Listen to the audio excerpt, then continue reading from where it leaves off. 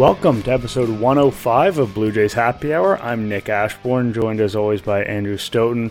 We are recording after a Blue Jays win, a disaster narrowly avoided, thanks to the bat of Vladimir Guerrero Jr., a nice bounce-back outing for Jordan Romano. I mean, I said to you before we recorded, I think things could have gotten a little bit hairy in the discourse if they'd fallen again in kind of a grim game where they had a lead and Bassett seemed to be pitching so well. But we don't have to deal with that, which is a relief. I was also very much relieved. Yeah, it it didn't feel good. It felt weirdly like I think I just felt numb to what I expected to happen, for a while there.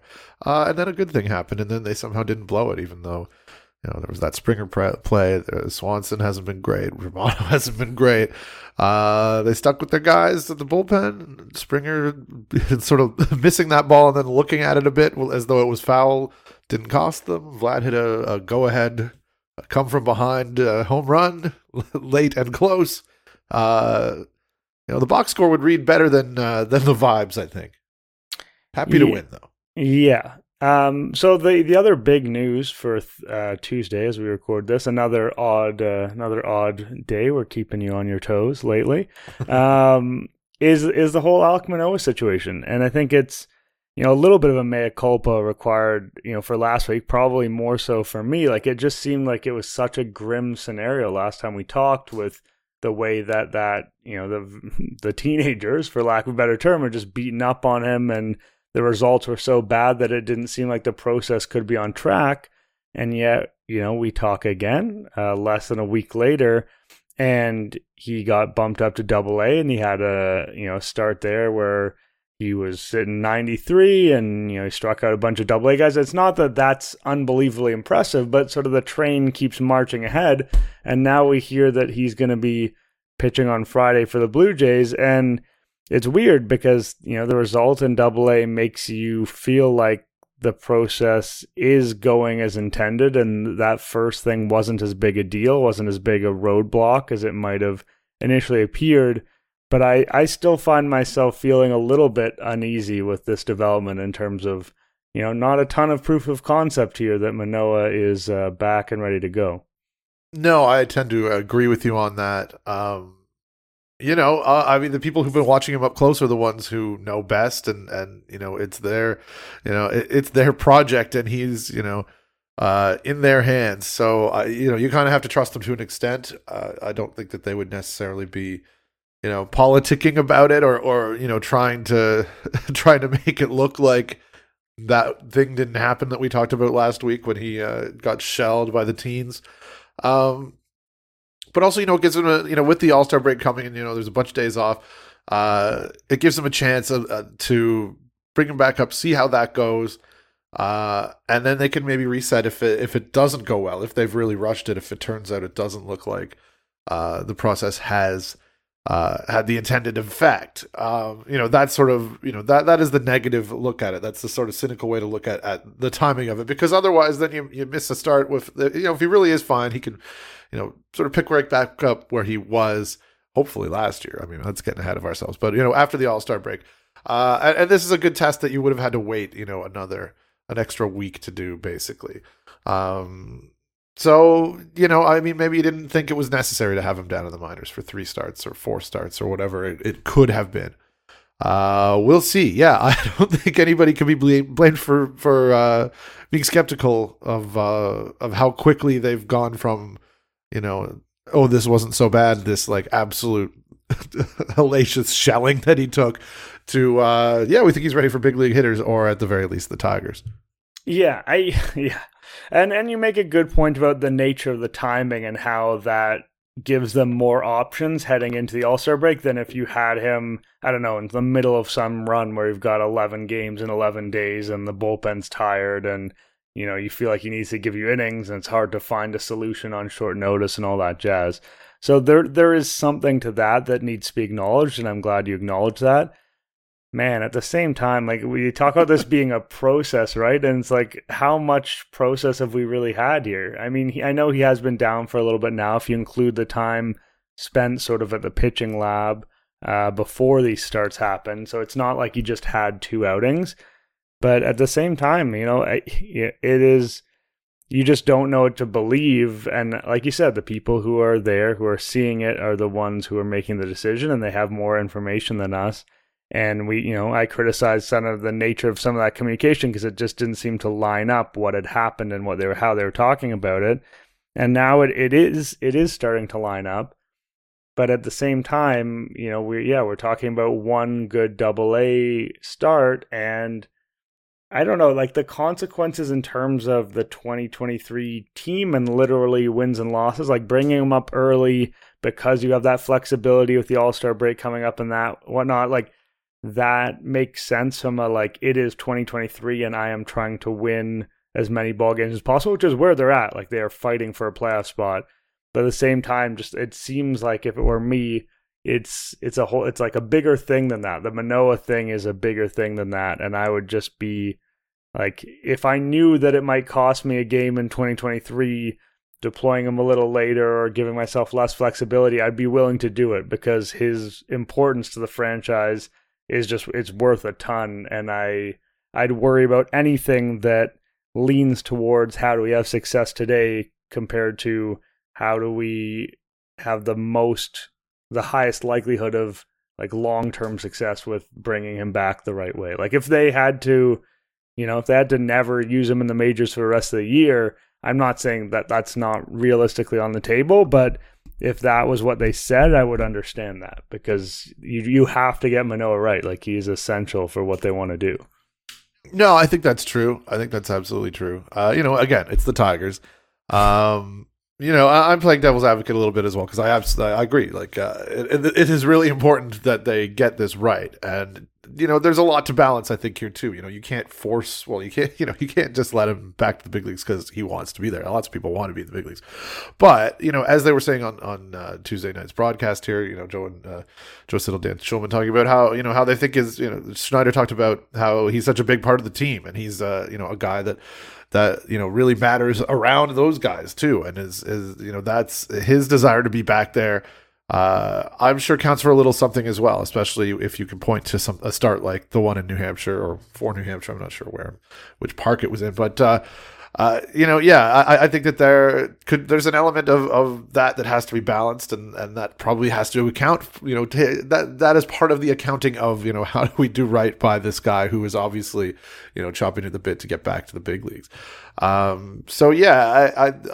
I don't know. Timing wise, because we can on regular rest, you can do something in the middle of next week when the All-Star game's happening. I don't know what the minor league schedule is like, but you could sim game it. You can figure something out. You could keep him on that rest and then line him up at some point in the second half. Once the second half opens next weekend or the weekend following this one. He could take a regular turn in the rotation. He could be ready by the, not to be the opening starter, but that obviously wasn't going to happen anyway. But I don't know. And it kind of almost makes this game against the Tigers more of a tune-up game. And that can be seen as part of the process, perhaps, as opposed to the end of the process. So, again, that's playing devil's advocate. That's being probably kind to the Blue Jays, but they're the ones with the skin in the game, right? So their call does, I think, carry weight if they think that he's ready to go. We'll see how it goes, but I'm sure it is not a decision they've taken lightly. And it is the Tigers, as you mentioned. Like you mentioned that jokingly, but it does matter, right? Like the quality of competition does matter to an extent. And a lot of right-handed hitters as well, and you can also kind of lower the bar, right? Like you don't even necessarily have to say, and this is us, cynical and diving on down on the communication component, but you don't even have to say what exactly you're expecting from him, right? And then afterwards, whatever he does is kind of fine. And then because he got shelled so badly in that one game, you can almost point to that and be like, listen, we're working on this stuff. And I'm not saying that that's going to work 100% or people will buy that no matter what. And I'm not going to go ahead and assume that he's going to get shelled by the Tigers because nobody gets shelled by the Tigers. But I'm just saying that there are some avenues to make the situation a little bit less uncomfortable if things go a bit sideways. Maybe it's not it's not as high stakes as you could make it seem. Like the fate of his career doesn't rest on this moment, but there aren't no stakes, and that's why it's surprising and why it's it's interesting. True, and I would also say, to that point, I think it just seems like it's a less pressure filled thing too, because the All-Star break happens, right after the weekend. So he, Saturday and Sunday he'll be around and there'll be questions if things go badly. But then it's kind of very quickly erased because you shift into this completely other mode, and it gives him some time away. If, in the event that happens, to regroup and get ready for whatever start he's going to make next and where that's going to be. Yeah. A little, we should talk about Ryu as well, because he actually pitched in a game less disastrous than Manoah, so maybe it means he's on an even faster track. Setting the bar real high there, yeah. He's actually coming up tomorrow to pitch out of the bullpen. No, he was supposedly sitting 88 in his Florida Complex League start, 3 innings. With him, it's funny because you always say, the velocity doesn't matter because that's not his game anyway. But then on the other hand, you say, well, it does matter because he's on such a low end of that spectrum that there's less room for him to decline and still be, a feasible pitcher. And so there were moments when his velocity dipped, and that ended up being a big problem for him. And in the lesser parts of his Blue Jays career, I don't want to make too much of it. It's a single start. That's basically all we know. We know that he didn't get pounded and that he was sitting maybe 1 mile per hour less than you'd want. But if you'd said he was 88, 89, that would have sounded good. And if anyone had used the word 90, that would have sounded great. So I don't think there's too much to overreact to here. No, I think you're right, though. That is a very good point. That if it was 90, 91, people would be. The ears would perk up. And I mean, I don't know if it applies the same way to what is he 37? How old is he at this point? I don't know. I should know a thing like this, but I don't have Ryu's birth date memorized. It's because 36. It's because when a guy's not playing, you're not on his player page ever, and then that information leaves your head. And I didn't know it either. I just looked it up for transparency. Right. But so I mean, the book on recovering from Tommy John is generally, and maybe this changes over time as the medical technology and procedures, get more precise and evolve. But the book, it's okay, yeah, you can gain back some velocity sometimes, and maybe that comes back maybe more than feel. And I mean, I might be reciting something that was, the standard years ago, and things have changed. But and yet we can't even really discuss this for with the in any way seriously, because you could say, oh boy, wow, he didn't pop up velocity wise. You would hope that with the whatever was bothering him before, that should help him increase his velocity. It's not as painful, or it's not, it felt like a wear and tear kind of Tommy John, as opposed to where something just popped on him. But also, it's it's his first competitive start. There's obviously a process he's always building up, and there could absolutely still be more velocity in the arm, and who knows what he's doing, as we learned with Manoah. There's not much that we can really take from anything in these starts against the teens. Yeah, and just because some guys gain velocity, it doesn't mean he will necessarily. And I don't know what the numbers would be on if older guys have that happen as much as younger guys. I would guess that younger guys have it happen a little bit more. One thing I thought was interesting that I think it was Siddle on the broadcast on Tuesday hypothesized, which I'd never really thought about, was the idea that Ryu might be the sort of guy who could come back from Tommy John and be effective, or sort of be himself quickly, because he's less reliant on spinning the ball. And that's sometimes the thing that comes back to guys last when they come back from Tommy John, is they have the velocity, but getting a hold of the curveball, a slider, is just, I think it's partly just a feel thing after so long away from pitching, is a harder thing to do. And so because he's a fastball changeup guy, maybe that'll be a little bit easier. But at the end of the day, even now, even how bad Manoah was during the season, even how tough that one outing was in the Complex League, you'd still have to imagine that Manoa's a better bet than Ryu. Like, it's not Yes. like, I don't know, like people can get excited about Ryu, and I'm not saying that they shouldn't. And I just think he's a really fun pitcher to watch pitch. Like, I miss watching him pitch, and I look forward to seeing him on the mound again. But at the end of the day, he's still like a big time wild card who could give them like 2 horrendous starts and just not be playable. And Manoah is someone that, I mean, we don't know what we're getting from him either, but if I had to back one of the horses, it's Manoah, and there may not even sort of be a full-time rotation spot for Ryu. May not. It's probably even a little conservative. So it's he fits into this because it's happening for him at the same time, but it doesn't mean that it's the same situation by any means. Yeah, it's true. You know, you hate to think that way, but also, you know, part of it is, like part of what's positive about this is just that he's healthy and that he's back on the mound, and you know, maybe, you know, that he can prolong his career. Thinking of it through the prism of how can he help the Blue Jays this year, while an exciting prospect, when we remember what Ryu was like in 2020, is probably a longer shot than Manoah being able to help. I think you're right, and people tend to forget, right? Like 2020, I mean, the math is easy. It's 3 years ago, but like, it's not like he was great and then he's disappeared for a year and he can, you know, if all goes well, he can be back to that guy that he was. He spent a year and a half being not so great, and really struggling and really, you know, not being able to recapture what he was in that first year for the Jays, which was a shame. And the Tommy John and the eventuality there, you know, I think gave a comforting excuse or a comforting, you know, rationale for why things maybe went so sideways for him there, in the last, you know, year and a half, that we saw him pitch. But or maybe it was just a full year. You know, I think at the start of 21, beginning of 2021 is pretty good. Yeah. But nonetheless, we're still 2 years removed from him having a good run of starts in the big leagues, which is, even though one of those years he missed with surgery.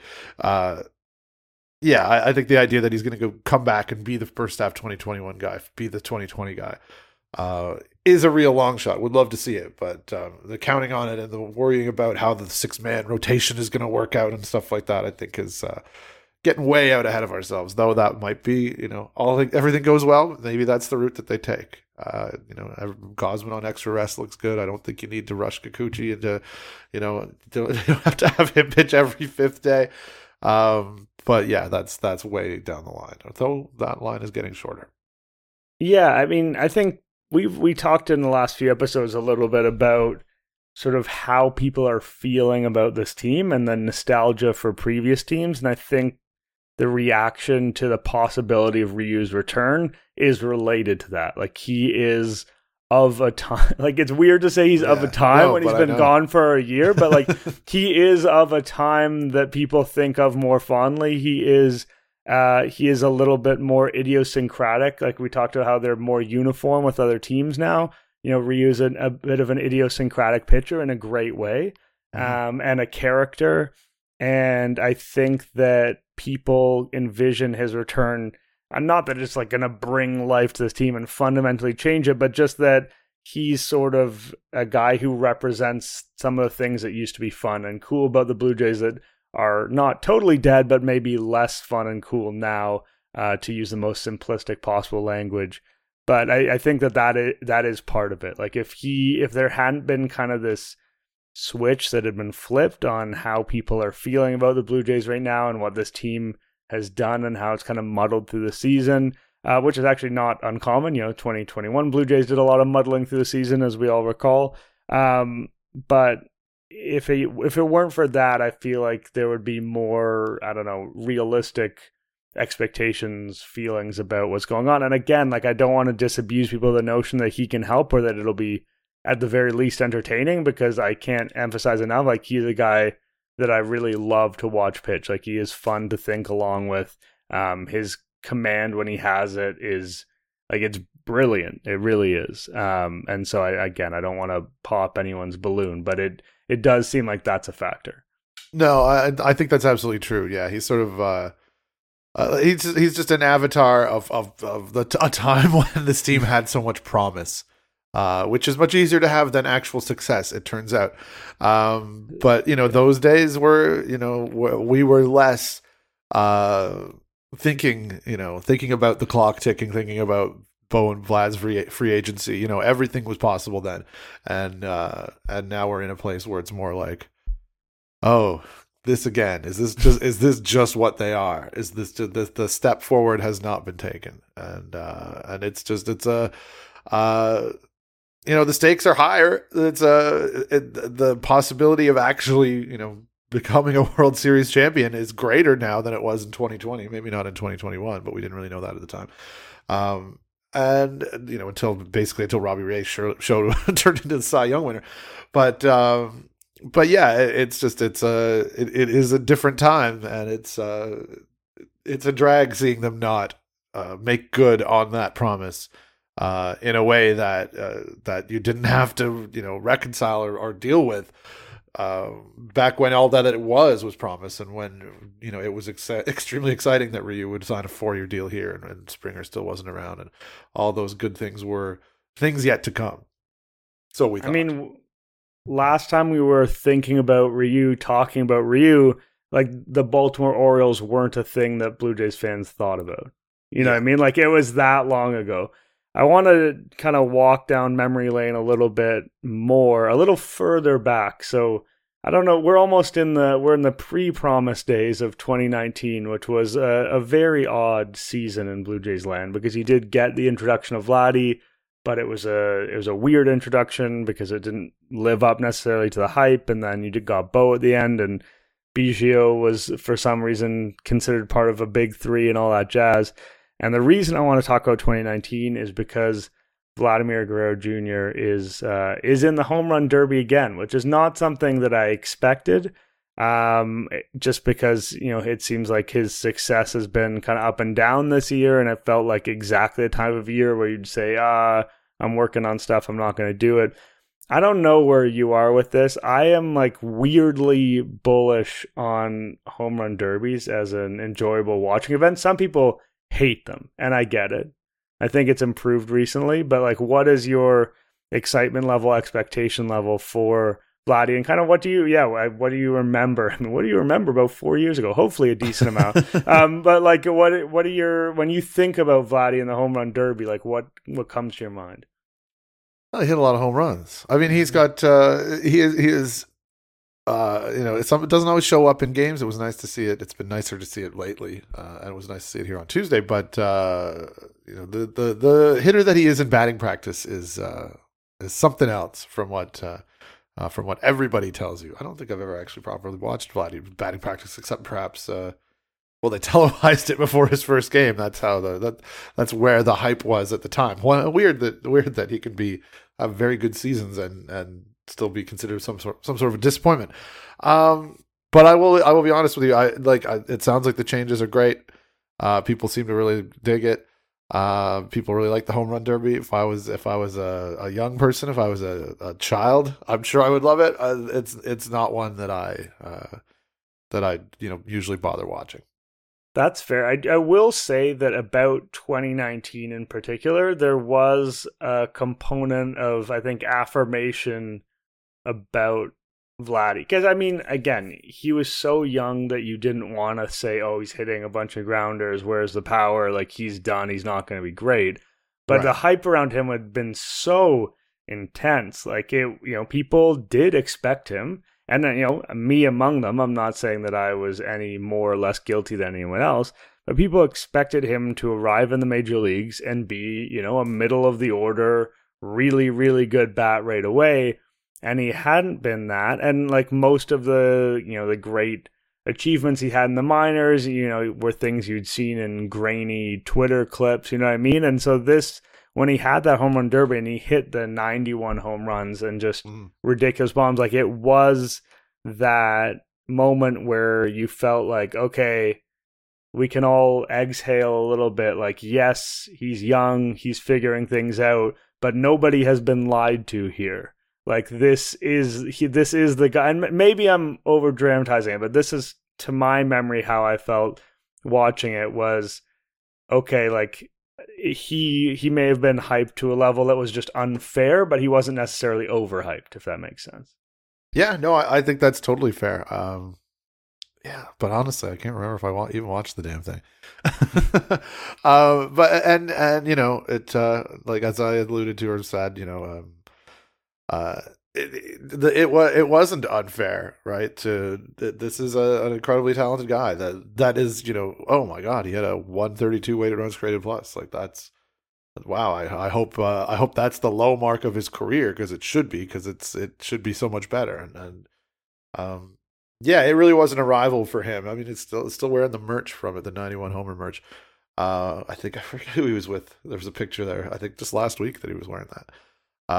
But no, it's. I mean, it is a cool, fun event. You know, if he's had his family asking about it, which is what he said it was. It's great to see him in it. It's great. You know, I think people really do get excited about it. It's it's certainly better than it used to be. You know, they have turned it into, like, you know, an event for TV that people seem to really enjoy. I think just the new rules and the new format seems to make it. I keep having to like couch my language in making it not sound like I watched it, because I just said I don't really watch these things. But introducing an aspect of time has been essential. Yeah, I think you know, we talked in the past about baseball and the romance of not having a clock, and how there can be an appeal to that. That does not apply to a home run derby. There's no romance in the unlimited home run derby. So at the very least, that is a good thing. I generally watch it largely because there's nothing on at that time. I think I might not be able to do it this time, but it is also just, yeah, I mean, it's just cool. It's one of those events where you can just miss it and you can see a few highlights and get it, which is fine. Like, he'll probably hit one that you'll want to watch later that'll be like 480 feet or something, and you're like, I'd like to see that. But you don't have to sit down for hours to see that. That's kind of where I'm at. I'll watch the compilation of all 91 or whatever it is this time. Speaking of All-Star festivities, and we'll breeze through it, but we're not, you know, it is a big event that's coming up. I think that the Whit Merrifield All-Star nod, I mean, it needs to be acknowledged, because it's absolutely wild that we've got Espinal and Merrifield in consecutive years here. And it just feels like when you have someone like that make the All-Star, and it's funny, we're talking, and he had a big double in this game and scored some runs or whatever. But this is that scored 2 runs. This is a guy who's like an below average hitter, and I know that, you know, I've individually been harder on him than some, but when you see this, it's just like, what is the All-Star game? If he's like that, I mean, it's kind of existential of like, what is the All-Star game if Whit Merrifield's in it? And like, he's an MLB caliber player. And I think he's got his WRC plus up to 100 after Tuesday's game, which is a nice little accomplishment. But when this kind of stuff happens, it's just like, it kind of reinforces that notion that, you know, the All-Star game used to be meaningful because no one saw these players with any level of consistency. And even if they wanted to, they couldn't seek it out. Like today, a lot of times, you or I hasn't watched a lot of Mookie Betts this year, for instance. Like, Mookie Betts is potentially going to set a career high in home runs. He's having an amazing year. But you or I aren't necessarily watching that. Maybe I'm speaking for you. We're not necessarily watching the Dodgers game, but we could. Like, if we wanted to, we could. And back in the day, you couldn't. And so this was the way to see these players. That function no longer is relevant. And then you get, you know, a lot of guys back out, just injuries, but just, you know, for various reasons. And you get stuff like Whit Merrifield in it, a guy with 2 home runs on the season. And it's just like, I don't know, it's a bit of a bummer for the whole concept if we're going to put sports on hold for a week to have this. It is, yeah. I mean, I like, much like the home run derby, the All-Star game's not for me. There's enough baseball in my brain, you know, throughout the entirety of the season. I'm happy to walk away for a week and decompress, or for a business week. But yeah, it is also, I just quickly looked it up. So I might have counted wrong, but the last time the All-Star game was in Toronto was 1991. I'm counting 20 Hall of Famers between the two rosters.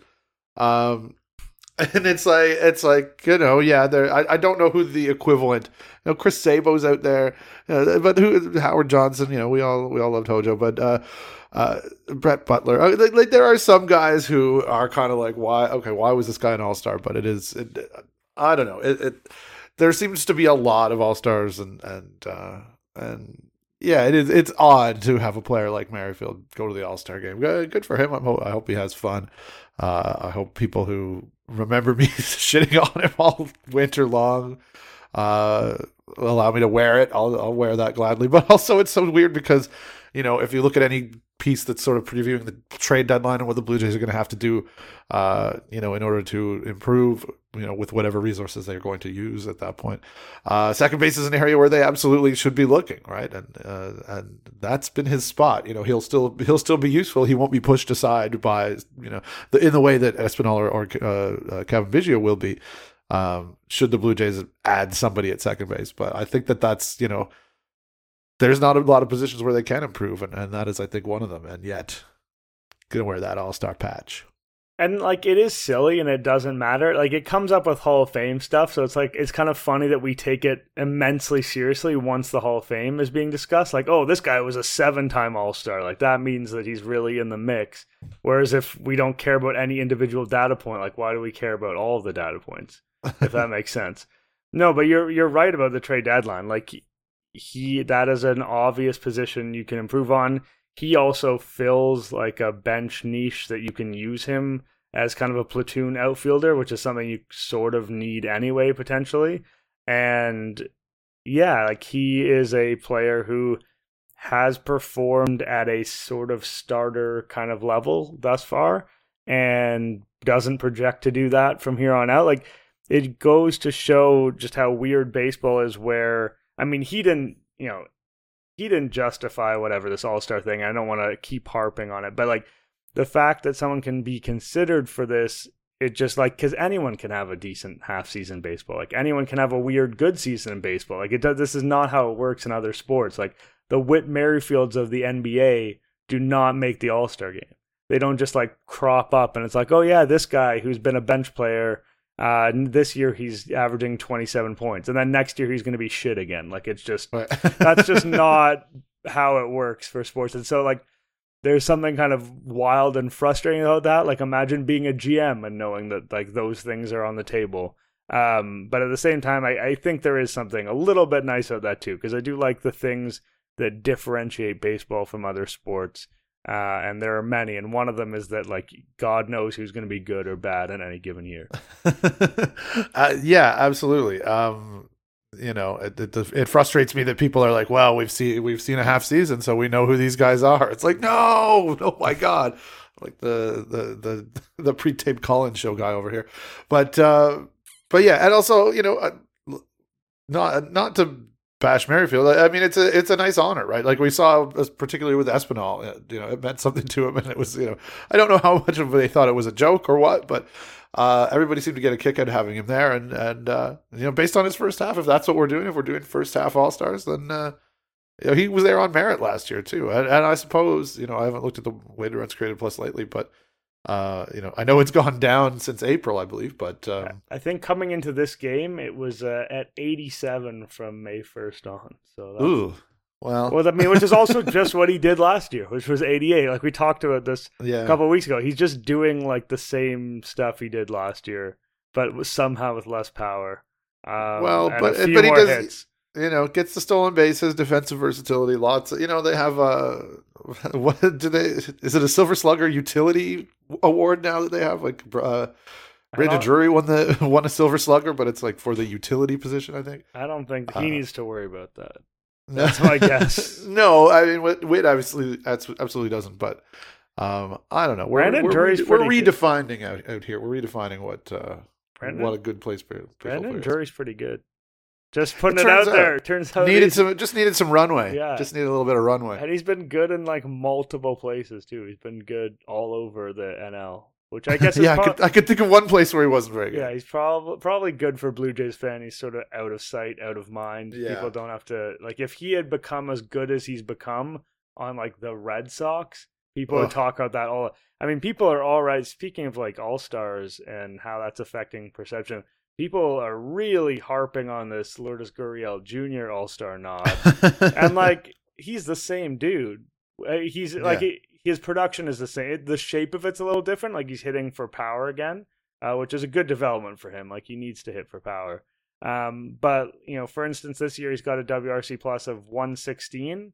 In 2022 with the Blue Jays, it was 114. So he's doing the same stuff, and that's cool. Like I mean, I like him as a player. He didn't fit what the Blue Jays were doing. Like if you want to go back in time and say the Varsho trade was a bad idea, which like not off to a great start, fair enough. Like that's all about Gabriel Moreno. Like that's not even a little bit about Lourdes Gurriel Jr. I don't think. I don't think there's an argument to be made that this team is fundamentally like fewer sandcastles for sure, but like from an on-field perspective, I just don't think that what Gurriel brings would change what the Blue Jays have. And if anything, you know, one of the things that has been promised that has come through for this 2023 team is that outfield defense. So you would lose that if you had Gurriel, I think he's actually done better in Arizona, but you know, I don't think you could possibly trust that. Yeah, no, I can't disagree. I was ready for that thing to end. It just didn't fit. But no, it's nice to see him doing well, and I think you're right that people are probably gonna make a big deal out of that when it absolutely doesn't have anything to do with it. It's about wait, this is what you were gonna give up Moreno when you got this. Yeah, well, that's the question about that trade at this point. And I think it's been quasi dubious from the beginning. I will say that also the concerns you had about Moreno that made you think he was someone you could afford to move have generally borne themselves out. Like he is hitting for absolutely no power with the Diamondbacks, and as a result, his offense has not been good. Like he strikes out kind of average a little bit more, but he's got no pops whatsoever. He's got only 2 home runs on the season. You're talking about a 77 WRC plus. So, you know, Jansen and Kirk are not doing what you expect. And, you know, you could argue that hoping that tandem could recapture what it did was naive, but I don't think they even expected the level you got in 2022. That was just wild. I don't know, like people complain about the running game and how Moreno could have controlled it better. That's more on the pitchers. Like I'm sure he would help, but it is kind of odd to me because like if you undid that trade and the Blue Jays had Gurriel and Moreno, like they would be extremely marginally better. Like in 2023 at least. Like we can talk about Moreno's future or whatever, but like I don't know. I think there's this segment of the fan base is like, oh, this was the huge mistake that they made, and that's why they're shit now, and like they're not shit now, and that wasn't the mistake that's making them worse. Yeah, I think that sounds about right. Yeah. Before we get out of here, we kind of touched on it a couple times obliquely, but I think it's worth a trade deadline mention because I think that's a lot of the content you're going to see over the next month. We're now in July, and I mean, you can always say, well, it depends what they do over the next couple of weeks, but what do you see as sort of the most likely scenario for a Blue Jays 2023 deadline beyond, I mean, you know, potentially looking at second base, but what else is going on here? Yeah, I mean, I must say I haven't given a ton of thought, but I've, you know, obviously I think we don't hear as much about Chad Green. And I think that, you know, I don't think we've really heard as much about, at the start of the year, there was some like excitement about some of the guys in some of the younger arms who might be able to come up and contribute to the bullpen. And largely that hasn't happened. And I don't know, I don't think that there's anybody, you know, pounding on the door at this point. There might be some guys who could be useful if you know, things start to get a little bit better, but those names have largely been off the radar. So I think the bullpen is obviously a spot where they're going to have to look. We will have to see what Kirk and or sorry, not Kirk, what Manoah and Ryu do, and whether that solves the pitching, the starting depth thing, or to what extent it does. And man, Mitch White theoretically could be a warm body, or Bowden Francis has been okay as a guy who can throw some innings. But yeah, you would really like to see. Even if it isn't somebody to come and step into the rotation, you would like to see somebody who could give you some length and do the things that you kind of hoped Mitch White was going to do when you got him last year. And yeah, second base, I think a right-handed bat. There was a lot of talk about that as well. We're kind of saying like the Jays couldn't use a Gurriel, but a lot of talk. I think was it Sportsnet? Was it Benny Fresh talking about on Twitter the power outage the Jays have had? I think only 14 home runs against left-handed pitching this year. Partly because all their lefty hitters are platoon guys, but partly because a lot of the other guys have not hit for power well. A lot of them they're not pulling the ball. It's something that I know a lot of people have noticed. The all fields approach, maybe has helped hasten some shrinking power for some of these guys. I don't know how much that's true. I don't know, especially if we're talking about Bo and Vlad, who are really the two most important hitters on the team, if that matters. But yeah, another right-handed bat I think would probably be good. And maybe that's about it. It's going to be such a weird decision to make, but maybe not. I know everybody always gets really obsessed about going super hard, and you'll have to sort of read the market and read what other teams are doing. But I think the Jays can get better. I think the Astros and the Yankees and everybody else can get better. So it's a cop out to say, well, we'll see how the next few weeks goes, as you say, but there is still, I think, a lot to be decided on how the season can go. Right now, it feels like everybody's going to just be in the mushy middle, and there's not going to be, unless you're one of those teams that's really running away with the division or running away with the if you're Baltimore, who even knows what they're going to do. But it feels like maybe that's just what this what this new playoff format and this new era of baseball has wrought, right? Like that there are, it's clear to everybody, Atlanta, Tampa, those kind of teams, they are going to be they're going to be playing, playing the trade market for guys who can help them win a world championship, and other teams are going to have to be thinking about like, well, what is the value of going all in when we're going to have to go through these levels of play-ins and maybe not even get the wild card spot that we need. So I don't know what kind of a deadline it's going to be. I think it's probably not like the Barrios one in 21. Probably more like last year's. Yeah, I think the thing is, we know that they're going to be, like you say, in that mushy middle, barring some kind of insane run one way or the other. And the difference is you can be in that middle and have a level of conviction that you deserve better, for lack of a better way of putting it. So, 2015 was that, right? Like, they didn't have the best record. 2021 was that to an extent. It's like, this team is really, really good, and we've had some rough breaks and we've had some bad bullpen, but we know that if we push in, we can get something done. And in 2021, they were ultimately wrong in the sense that the mission was not a success, but they were also right. Like, the team was good enough to justify that. And then in 2015, everything aligned. And so I think the big thing is in 2023, you're not going to be able to make that justification to yourself. Like, you're not going to be able to look at this team, which has been very healthy, and say, oh, this team has gotten bad breaks and deserves too much. But you might say, these guys have a little bit more on them than they've shown, but I don't think you can say, oh, our record is like, it's pretty good, it's not that great, but actually we're awesome, and therefore we should really push. I just don't see them getting there. Mm-hmm. So I think, you're looking at what rentals can I get for cheap, and sometimes in this type of situation, you go and try and get someone with a little bit of term, because you're like, I'm not sure if I'm sold on this iteration of the team, but we do like our core a lot, and we are still trying to compete longer term. For that, I think their farm system's probably getting to a point that makes them a little bit uncomfortable, because they're win forever types. So hollowing it out once again for someone with term, I also have a hard time seeing. So I think things can change over the next few weeks, but if nothing changes in a profound way, it seems like something relatively quiet is what we're looking at.